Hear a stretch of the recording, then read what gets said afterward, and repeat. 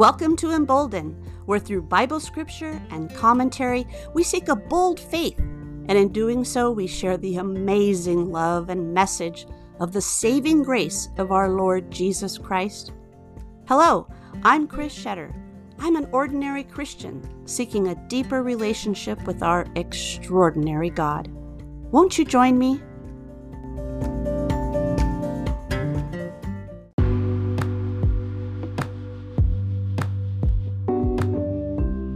Hi friends, are you looking for a life full of love, joy, peace, patience, kindness, goodness, faithfulness, gentleness, and that ever-elusive self-control?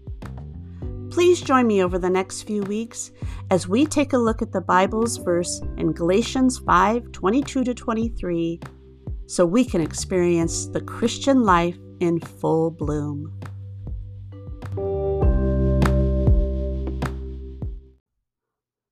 When you look up the top qualities essential in any lasting relationship, you'll find the essence of pistis.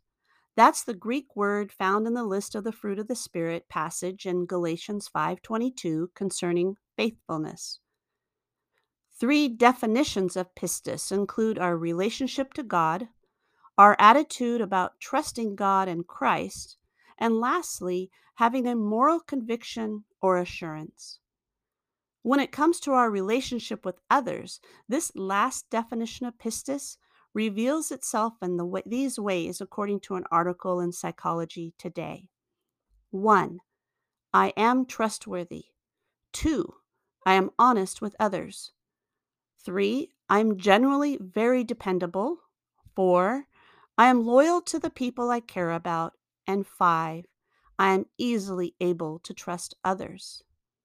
And my question today is, when you hear this list, can you confidently say, yes, that's me, to all of them?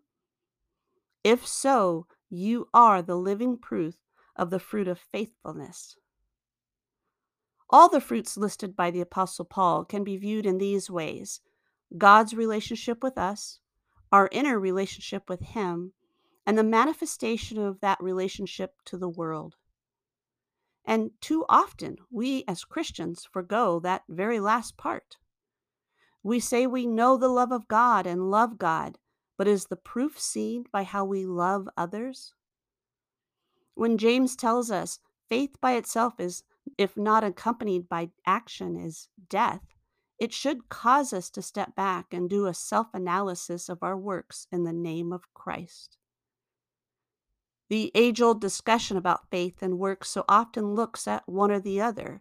And while, yes, we are saved by faith alone, the proof of that faith is our works in His name. Some might ask, why do I need to prove my faith to anyone?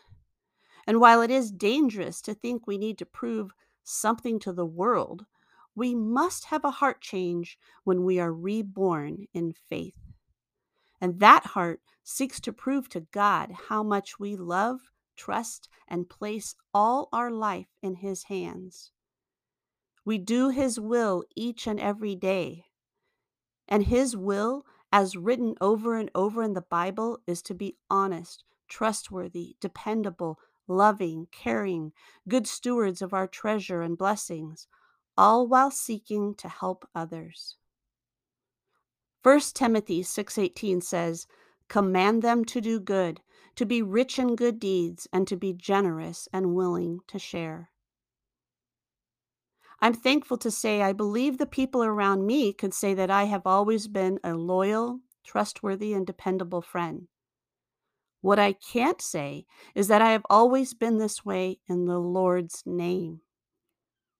Before giving my life over to Christ, my motivations were based on not wanting others to think badly of me, and I held up my convictions in pridefulness.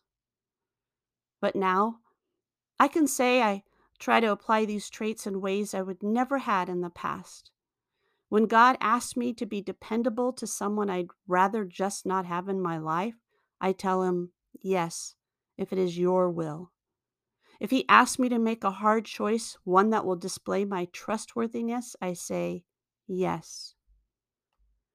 That's the difference between acting as a person of the world and a daughter of Christ. He is going to ask you to be faithful to Him and do things in faithfulness for others that our flesh will scream against. That, my friend, is real pistis.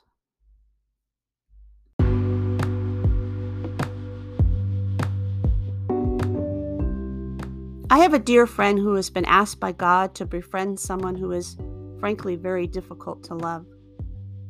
It's not a relative or longtime acquaintance. It's a fairly new person in her life. I watch and listen as she lives in obedience and faithfulness to God in this situation. The dependableness she shows this other person is the proof of her faithfulness, not just to God, but to the world around her. There is no grumbling, gossiping, or, I like to say, donkeyness, being dragged to do good. She does it out of love for her Father, who loves her deeply. Friends, some of you regularly back out of commitments. We tell little lies to cover up our transgressions. We drop our friends at the first sign of conflict. Before God can trust us in the work He wants us to do for the kingdom, let's start with the small stuff in our own lives. Not because we have to, but because we are faithful to a God who is faithful to us. It might just shock a few people into wondering about this change in you. And when asked, we can say, God is doing a great work in me.